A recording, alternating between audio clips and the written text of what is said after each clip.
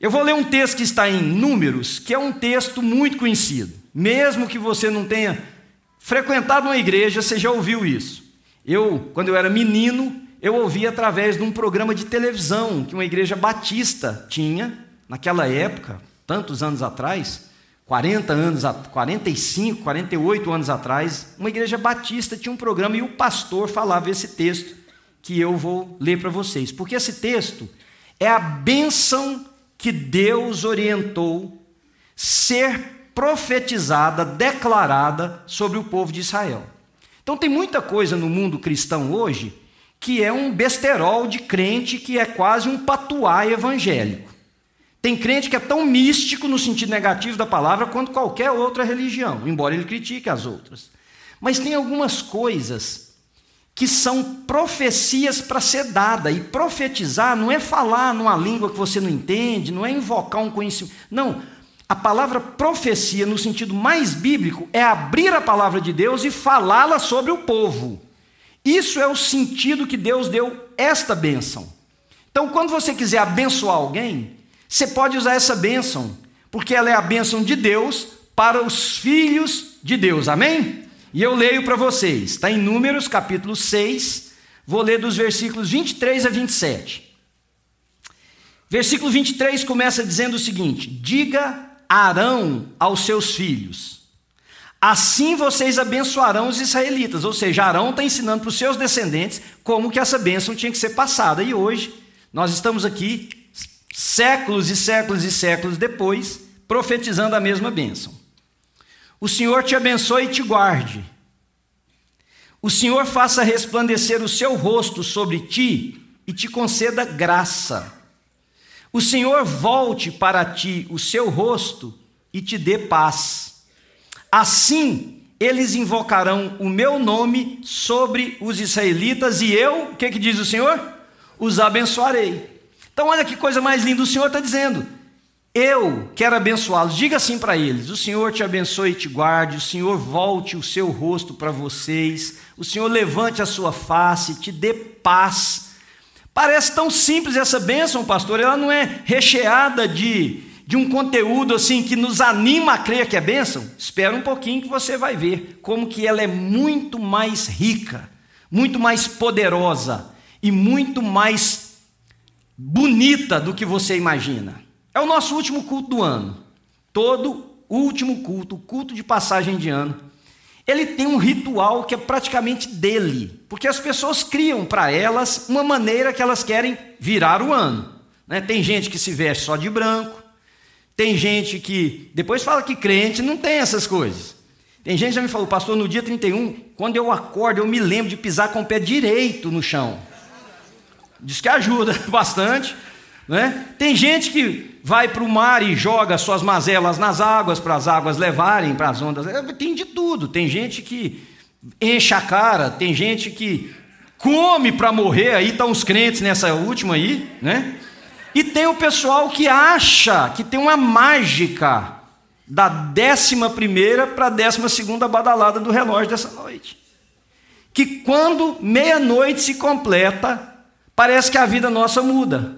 As coisas ruins ficaram para trás, tudo novo. Então a gente se enche de esperança, a gente projeta coisas, a gente pensa no que vai ser feito, no que vai ser realizado, a gente pensa, minha vida vai mudar. E tem alguns que dizem assim: ano novo, pronto, vida nova. Mas vocês sabem que muitos que dizem essa frase, talvez muitos estão aqui entre nós, isso não dura muito. Isso se perde nos primeiros meses do ano. Eu não vou nem falar dos juramentos que a gente faz. Academia, ler a Bíblia, perder peso, blá, blá, blá. Isso é nada, não vou tocar nesse assunto. Esse aí morre. Na ceia amanhã na casa de alguém, ou ali na igreja. Isso morre daqui a uns dias. Mas eu queria hoje, como seu pastor, pastor desta comunidade, você que veio aqui, que está nos visitando, eu queria profetizar uma bênção sobre a sua vida. Esta bênção aqui. Mas eu queria profetizar uma bênção que durasse. Eu queria decretar sobre você, declarar sobre você o que eu não tenho o poder de realizar, né? A autoridade colocada sobre a igreja, ela é declarativa, porque aquele que abençoa é o Senhor. O nosso papel é declarar aquilo que Deus disse. Então eu posso dizer para você uma bênção que Deus disse, porque aquele que disse é poderoso para cumprir, e Ele é poderoso para fazer infinitamente mais do que tudo que nós pedimos, do que nós pensamos, por causa do seu poder. Então essa bênção que eu quero dar para vocês é uma bênção oriunda desta que eu li. Que o Senhor mostre o seu rosto para você, que o Senhor te dê paz, e a palavra que aparece paz ali é shalom, e shalom na língua hebraica é a palavra mais completa no vocabulário, porque shalom não tem, eu já contei aqui na nossa classe, uma vez quando eu estudava, eu fazia meu mestrado, nós estávamos estudando as línguas originais, e uma das tarefas era para a gente encontrar o significado da palavra shalom. E eu escrevi, não me lembro mais, já faz muito tempo, não sei se eu escrevi 15 ou 16, achei que eu ia ganhar um 10, que eu ia tirar uma nota maravilhosa. Aí cheguei na classe, conferi com alguns alunos, uns tinham dado 10, outros tinham achado 20, falei, esse aqui eu estou atrás, aquele ali eu estou na frente, porque desgraça detesta a solidão, desde que você acha alguém que está para trás de você, você se estabelece. O professor falou, vocês não vale nada o trabalho de vocês. Shalom, eu gostaria que vocês tivessem achado mínimo de 50 significados. Porque shalom não é paz. Porque a gente fala assim, paz sobre você. O que é paz para nós? Paz é a ausência de guerra. Se a gente não está em conflito, se a gente não está em guerra, nós estamos em paz. Mas, por exemplo, pega uma nação, qualquer uma, eu poderia falar do Brasil, mas porque alguém pode achar que tem a conotação política, vamos pegar o país. Vamos pegar a Colômbia, por exemplo, poderíamos pegar qualquer país.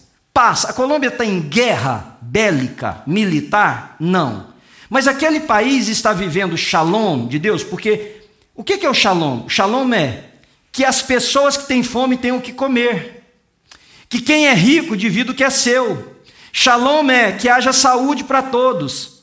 Shalom é que haja uma igualdade em que o ser humano, independente da sua cor de pele, da condição financeira, da classe social, tem os mesmos direitos. Shalom é, sua família está bem. Shalom é, os seus filhos estão bem. Shalom é, eu espero que você tenha uma boa saúde física, emocional. Nós temos pessoas tirando a vida, nós temos gente com o peito apertado. Então, embora estejamos em paz, nós não estamos vivendo shalom. Nós estamos vivendo uma paz, que é essa paz rompida pelo nosso pecado, adulterada pelas falhas humanas, e que nós chamamos de paz, porque ninguém está com um revólver na mão para matar o outro. Mas a bênção que eu queria hoje era trazer a você, estou conseguindo comunicar com vocês?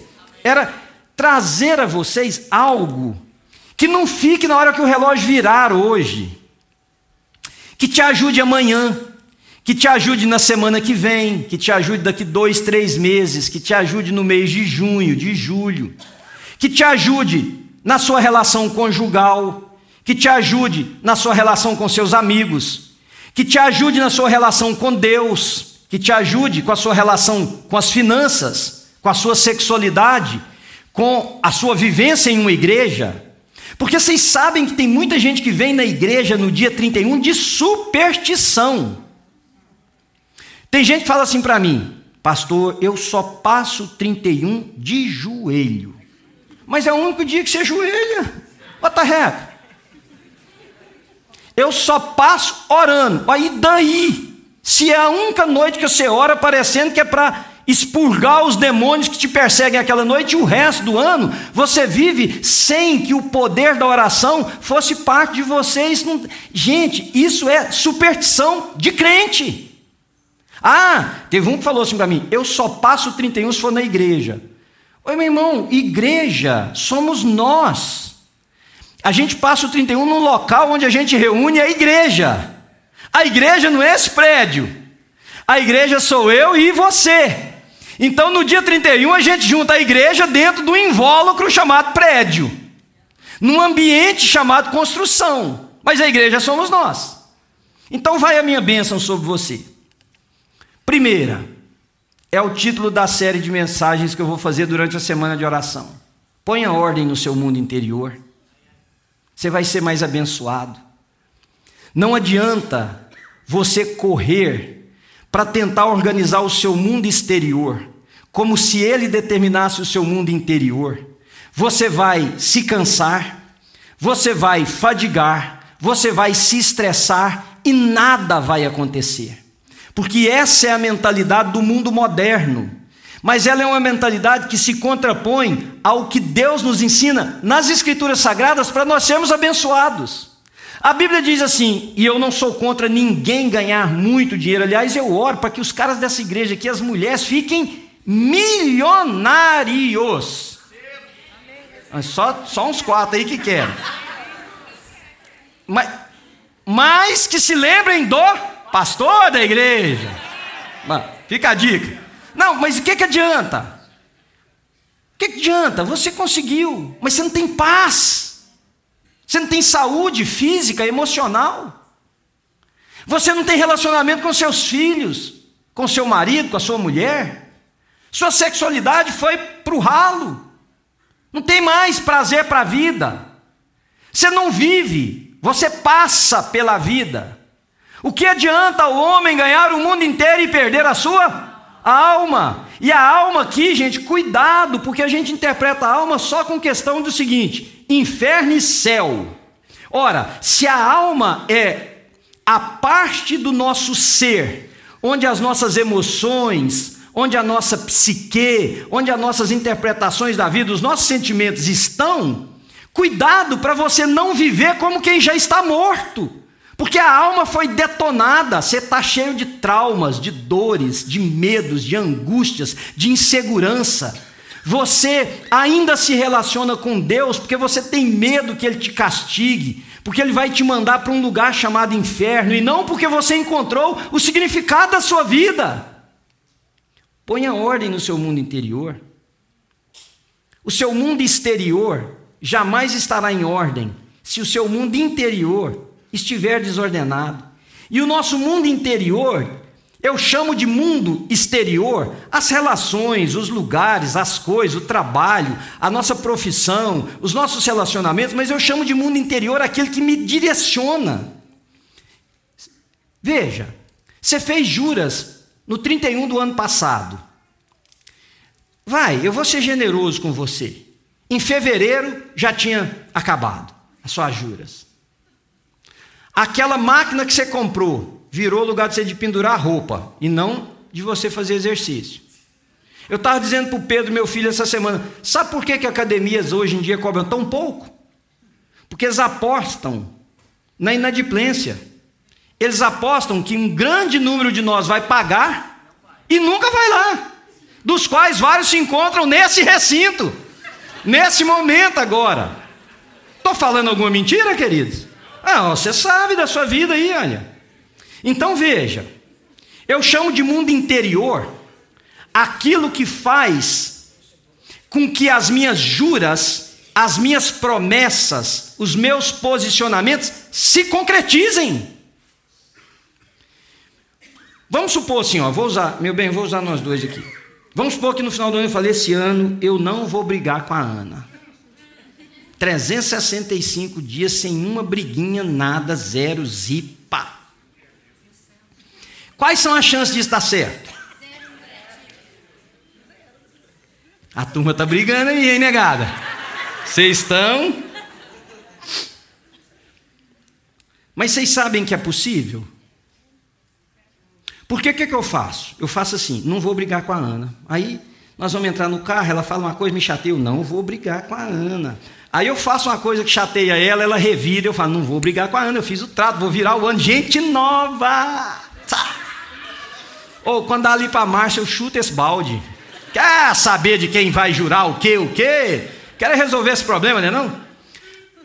Quando eu organizo meu mundo interior para que a minha relação com a Ana melhore, eu começo a tratar em mim, diante de Deus, o que me faz perder a cabeça, levantar a voz, ser grosseiro e outras coisas. Então a única chance que eu tenho de fazer com que esse voto seja real é se eu organizar esse mundo interior que é regido pelas minhas paixões, pelos meus desejos, pelas minhas inclinações, pelas seduções da vida e pela influência de um personagem chamado capeta. Era para você só ouvir. Não, ela tá yes! Na hora do capeta, ela yes! Ok. Vocês estão vendo como é que é difícil ficar sem brigar? É difícil. Difícil. Mas é possível. Quando eu começo a controlar meu mundo interior. É possível você se relacionar melhor com seus amigos, com seus irmãos de igreja, com as instituições que você está envolvido. É possível você enfrentar o que o Mateus disse aqui, os ventos fortes da vida. É possível você enfrentar aquilo que te põe em estado de embasbacamento, sem compreender o porquê, por que aconteceu, por que deu, por que veio, por que foi assim, quando o nosso mundo interior está em ordem. Porque quando o meu mundo interior está desordenado, todas as coisas externas têm uma proporção infinitamente maior. Por quê? Porque eu não tenho base, eu não tenho solidez. Então minha primeira bênção sobre você, e se você quiser aprender mais sobre ela, venha na semana de oração, ponha em ordem o seu mundo interior. Para de tentar mudar o exterior, queridos. O exterior vai ser mudado quando você tiver ajustado. Você diz amém para mim? Mas para isso acontecer, esta bênção do livro de Números precisa ter na nossa vida uma participação fundamental. Minha segunda parte dessa bênção é: você precisa ver o rosto de Jesus.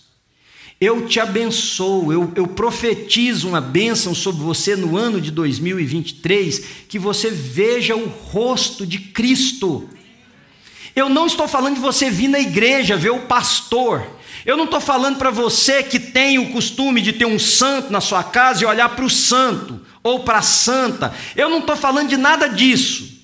Eu estou falando para você poder dizer para você: eu conheço Jesus.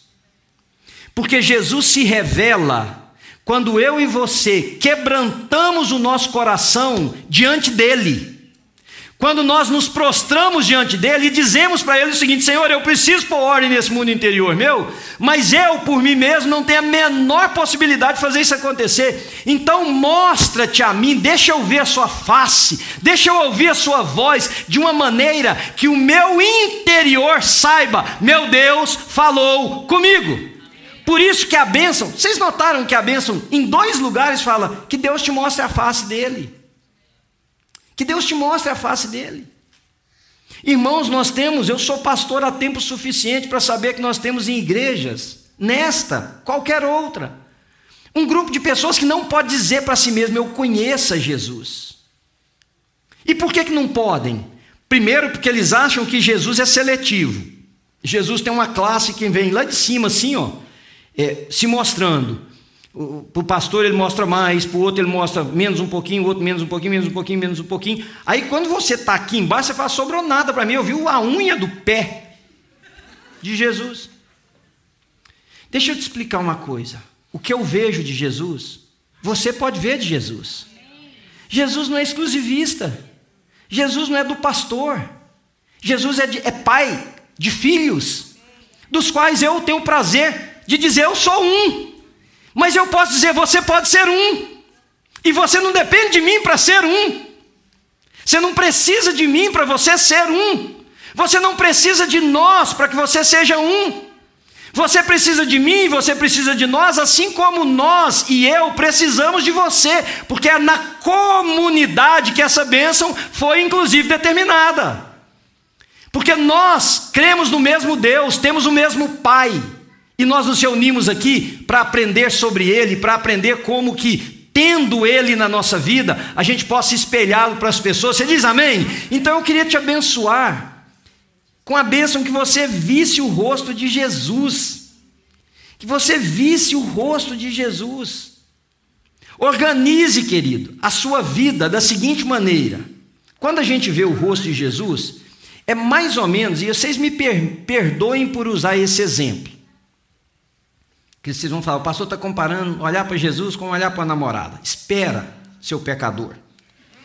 Eu tenho um amigo, eu e a Ana, um amigo que é pastor, e ele tinha uma agenda ele estava solteiro, e tinha uma agenda muito lotada. Então chegava o pessoal de cidade do interiorzinho, igual essa que vocês vieram delas aí, né? Não vieram das metrópoles, igual eu. Aí, chamava ele para ir lá e falava, não tem agenda não. Não tem agenda, não tem agenda. Aí um dia ele estava numa conferência grande. Na hora de cumprimentar lá, veio um amigo e falou assim, eu queria te apresentar a fulana. Mostrou uma moça para ele. E o zóio cresceu na moça, né? Aí, na outra semana, o pastor da igreja daquela moça ligou para ele, desse tamanhozinho a igreja. Numa cidade menor do que essa ainda. Falou assim, eu queria te fazer... Nem esperou o cara terminar a boca. Não, quando é que é? Pode marcar que eu vou. Porque ele estava com interesse na moça. O que eu quero dizer para você com ver o rosto de Jesus? Quando você está apaixonado, essa pessoa que você está apaixonado é o centro das suas atenções. É o centro do seu fazer o bem. Tudo fica em segundo lugar. Estou falando alguma coisa que não é, não. Se você já não sabe mais o que é ser apaixonado, você acha aí um, pelo amor de Deus, ou uma para se apaixonar, e se você já tem os seus, reapaixone que você vai entender o que eu estou dizendo. Porque hoje em dia o negócio vai na baila, né? O jeito que der, vai, é isso aí mesmo. Mas quando você está apaixonado, não é assim. É assim? Não. Então deixa eu te explicar. Eu ouço as pessoas, e gente, ó, eu ouvi isso essa semana de uma pessoa, porque eu tenho muita admiração, muito respeito aqui nessa igreja. Eu vejo pessoas falarem assim, porque a vida é assim, pastor, ó. Deus em primeiro lugar, depois família, depois trabalho, depois amigos. Aqui pode ter invertido também, né? Deus, família, amigos, depois trabalho para os mais preguiçosos e tal. E o prazer, acha o lugar de colocar o prazer aí na... Irmãos, deixa eu te dar um conselho de pastor, nunca mais fale isso. Nunca mais fale isso. Isso tem aparência de correto, mas não tem nada mais errado na vida. Porque toda vez que você diz Deus em primeiro, família em segundo, whatever, trabalho em terceiro, amigo em quarto, prazer em quinto, você está seccionando a sua vida. E você está dando ordem de importância. Ora, se Deus é primeiro e a família é segundo, você está dizendo que aos olhos de Deus a família não tem a mesma importância que Ele, o próprio Deus, tem para o seu povo.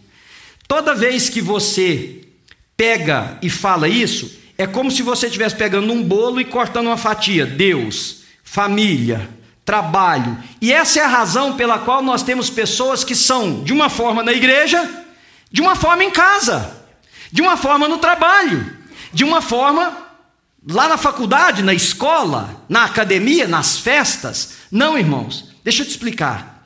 Deus é tudo, em todos. Então não tem, Deus é primeiro, minha família é segundo. Deus não te mandou falar isso. Deus mandou o seguinte: amarás o Senhor teu Deus de todo o teu coração, toda a tua alma, de toda a tua força, de todo o teu entendimento. O resto, que ele está tudo debaixo disso. Então Deus é 100% em mim quando eu sou marido, Deus é 100% em mim quando eu sou amigo, Deus é 100% em mim quando eu mexo com um dinheiro que não é meu, Deus é 100% em mim quando eu estou lidando numa situação onde a minha fé tem que segurar os meus pés. Deus é 100% em nós em tudo. Querem ver uma coisa? E isso é especialmente para aqueles que servem na igreja. Quando eles ficam cansados do trabalho, que é cansativo. É cansativo, gente. Quem lida com vocês, hoje eu cheguei ali, duas chegou para mim e falou assim: pastor, o trem que eu mais amo é quando eu escuto isso. Porque o pastor paga o pato, paga a conta da igreja inteira. Queimou o arroz na cozinha, culpa do pastor. É desse jeito. Mas quando você tem líderes, é bom demais quando eles... Eu oro para eles levar umas pisadas. Aí estou descendo ali, tinha duas com a cara assim, ó. As mais, não vou nem olhar para elas não. Aí eu falei: irmãs, o que está acontecendo? Aí uma virou para mim e falou: ô pastor, eu entendo o que você passa. Quando fala assim, eu já começo a vibrar por dentro. Eu falo: ô Deus, ouviu as orações. Eu entendo o que você passa. Falei: o que foi, minha irmã? Ela falou: pastor, o povo é difícil demais. Difícil demais. E nós cuidamos um pouquinho assim, imagina você cuidar desse tanto. Quando a pessoa está cansada, o que ele fala assim?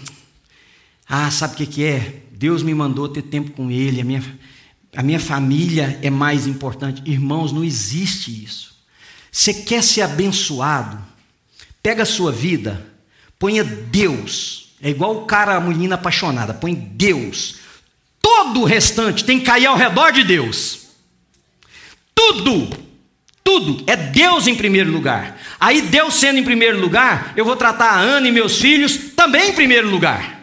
Eu vou tratar meu trabalho em primeiro lugar. Não tem segundo. Deus é tudo em todos. Enquanto você secciona, sabe o que você faz? Você entra na igreja com a cara de santo. E quando você vai ali para o negócio ali, ó, você tem a cara do cão. Porque você seccionou aí.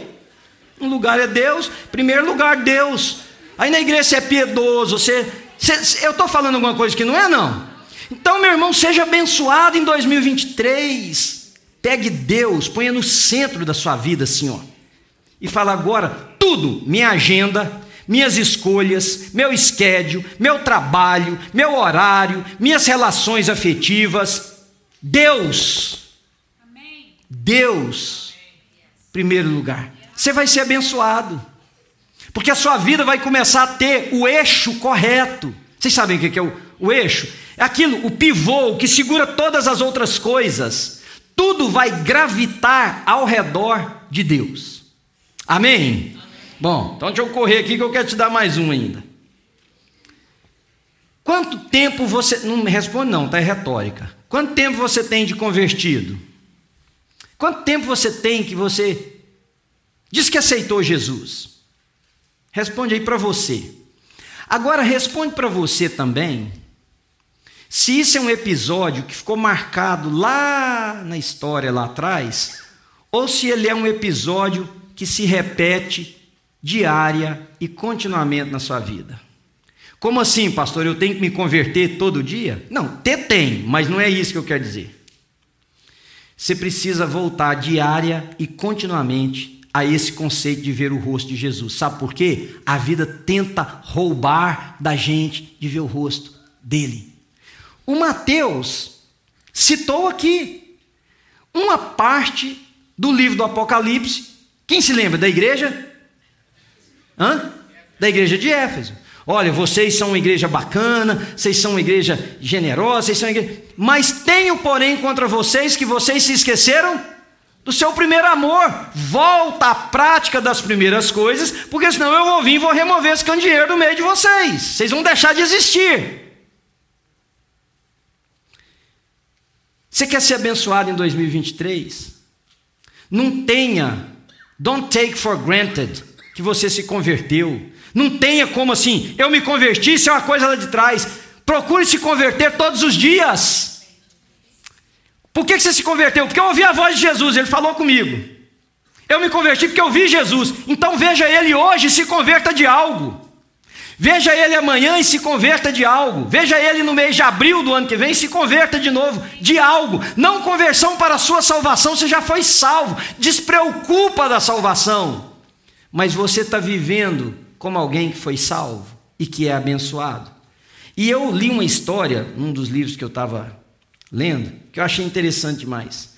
Falava sobre o Mahatma Gandhi. Aliás, se você quiser ver, essa cena tem no filme dele. Mahatma Gandhi foi um hindu que acendeu uma pequena faísca da luta que se tornou a resistência para a libertação da Índia do domínio Grã-Bretanha. Vocês sabiam disso, né? Grã-Bretanha, né? Vocês imaginem que sabiam. Não, estou só imaginando. Então, só que Mahatma Gandhi era um pacifista. Ele se recusava a pegar em armas.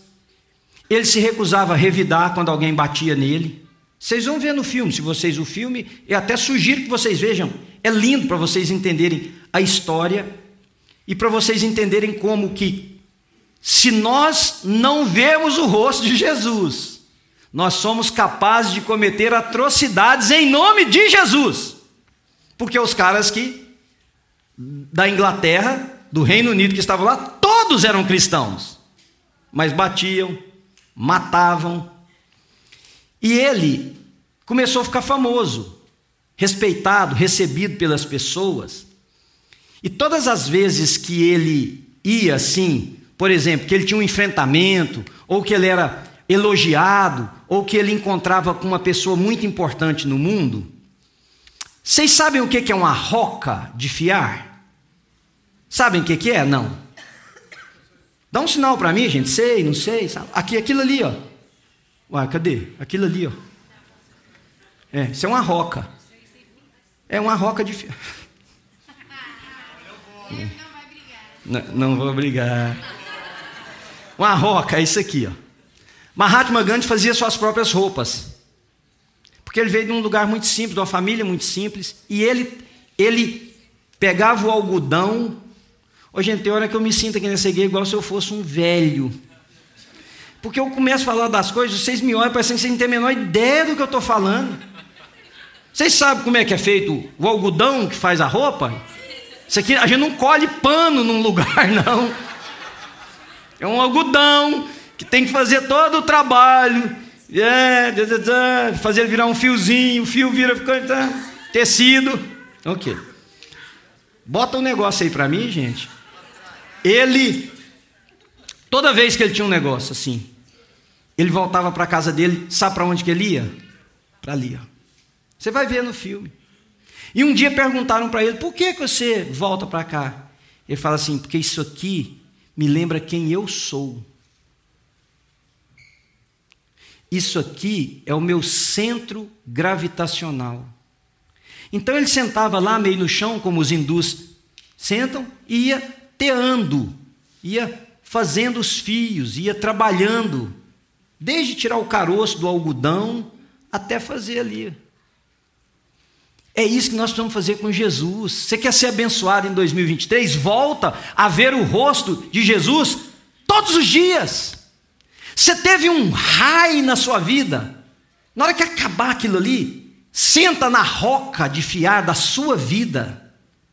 Senta com Jesus. Senhor, me mostra como é que eu reagi. Essa coisa ganhou meu coração, essa coisa está me seduzindo. Eu representei o Senhor ali. Eu tive uma postura que é digna da sua morte pela minha vida. Você teve um low muito grande. Vai para lá, senta com ele, diz, Senhor, me mostra o seu rosto, o que está acontecendo? O que está acontecendo? Como é que eu tenho que reagir nessa situação? Estou sem forças. Senhor, seja o Senhor a minha força. Aliás, o Senhor é a minha fortaleza. Todas as vezes que eu tento apoiar em mim mesmo, é quando as minhas pernas tremem e eu caio. Volta para lá, querido. Continuamente. Você vai ver que as bênçãos pronunciadas aqui, elas vão começar a te acompanhar. Porque tem uma coisa que eu deixei para falar para você por último. Dia 31 de dezembro não é em nada diferente de nenhum outro dia do ano, para nós que somos cristãos. Querem ver? Não me respondam também, mas só pensa. O que vai mudar de hoje para amanhã na sua vida? Você hoje acordou eufórico, fez os negócios, eu posso, eu contei. Amanhã cedo você topa com você do mesmo jeitinho. Você acha que as contas se pagaram de hoje para amanhã? Espera. Você acha que a sua feiura melhorou de hoje para amanhã? Espera você desarrumar, tirar a maquiagem. Você vai ver o que sobrou. É isso aí. Você está achando que as mazelas relacionais que você tem, por causa de uma roupa branca, querido, hoje à noite, por causa de uma champanhe que você vai estourar, por causa, sei lá do que você vai fazer, de uma oração que você vai fazer. Você está achando que você vai ajoelhar e vai virar 11h59, meia-noite, um dia de joelho, resolveu seus problemas relacionais? Resolveu suas carências? Resolveu as suas incertezas? Resolveu as suas incoerências? Resolveu as dúvidas que você tem? Zero! Vão estar tudo aí. Aí você pode dizer para mim, então o que adiantou eu vir aqui? É por isso. Você elegeu para você um Deus que resolve seus problemas. E o Deus da Bíblia não é um Deus de resolver problemas, é um Deus de mudar pessoas. Porque ao mudar as pessoas, o mundo interior se organiza, o nosso mundo exterior vai se ajustando. E quando nada fizer sentido nele, o daqui de dentro vai dizer, isso chama-se vida. Fique em pé aí. Vai mais um dia. Vai mais um passo. Vai mais um pouquinho. Porque para o cristão, todo dia é dia de ano novo. 14 de março, dia de ano novo. Porque a partir de 14 de março é o primeiro dia do restante da sua vida. E o Senhor diz que Ele pode fazer nova todas as coisas. Ele não fala que dia 31 de dezembro Ele pode fazer nova todas as coisas. Ele fala que Ele pode fazer as coisas todas novas na nossa vida. Então eu queria te abençoar com o desejo que você conhecesse Jesus nesse ano. Mesmo. Não que você conhecesse mais de igreja. Não que você conhecesse mais de métier evangélico, religioso. Não. Você conhecesse mais de Jesus. Porque feridas todos nós temos, queridos. E não tem quantidade de culto que cura ferida. Porque se curasse, nenhum de nós as tínhamos. Mas quando Jesus entra na nossa vida, Ele nos faz olhar para a ferida. E Ele nos faz fazer perguntas para a ferida. Por que eu estou ferido? Às vezes é o orgulho nosso que foi atingido. Às vezes é porque nós estamos sentindo que algo que nós tínhamos direito, nós não estamos tendo.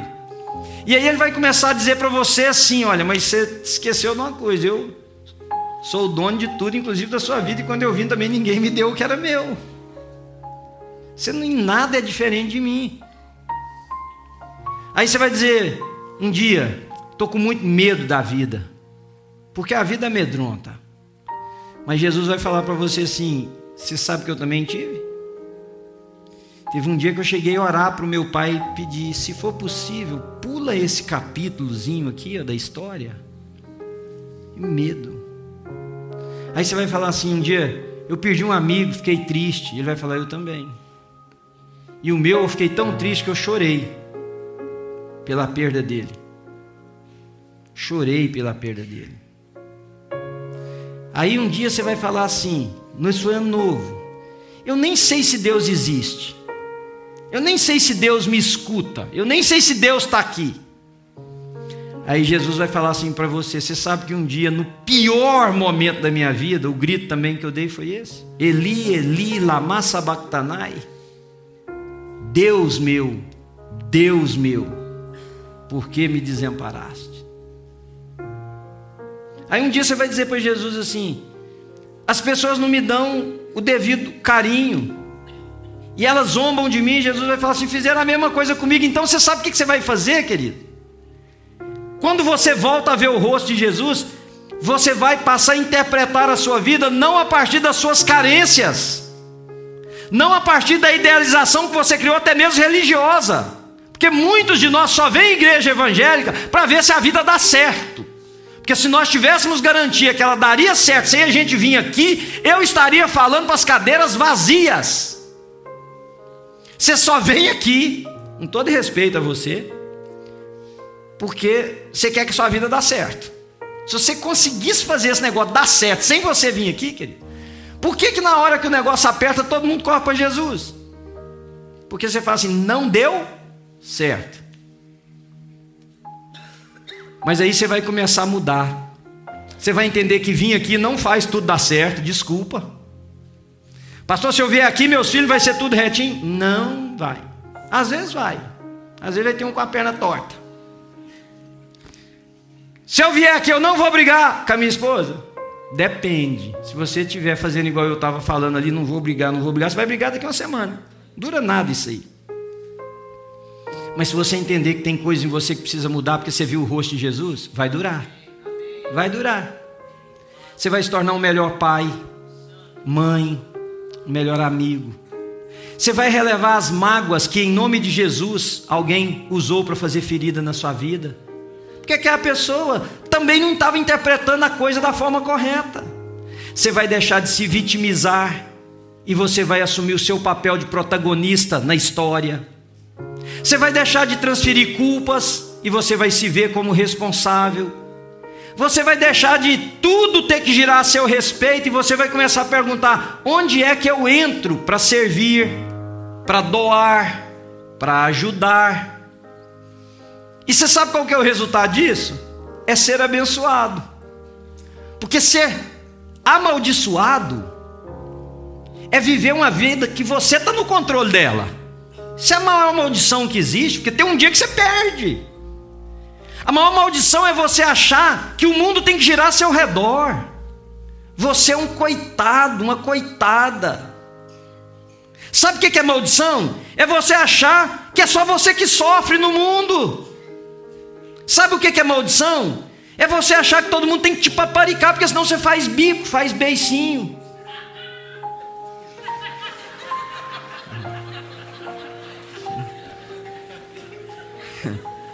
Até difícil de continuar, né?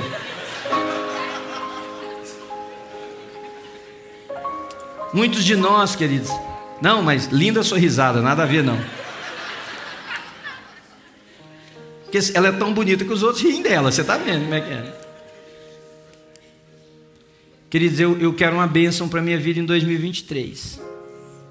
Eu não quero uma bênção de eu ter um carro novo, uma roupa melhor, uma casa melhor. Pode ser que isso aconteça, pode ser que não aconteça. Se acontecer, legal demais da conta. Eu não estou dizendo dessas coisas. Vocês conseguiram me entender? Eu não estou dizendo dessas coisas. Eu estou dizendo de uma coisa que dará significado a todas essas se elas chegarem, como dará significado se nenhuma delas chegarem. Nenhuma delas chegarem. Mas vai dar significado na forma que eu realizo o meu trabalho, vai dar significado na forma com que eu abraço a minha esposa, vai dar significado na forma com que eu beijo meus filhos, vai dar significado na forma com que eu celebro com um amigo um dia num jantar, vai dar significado na forma com que a gente senta na mesa, vai dar significado, porque Jesus me abençoou e Jesus te abençoou. Amém?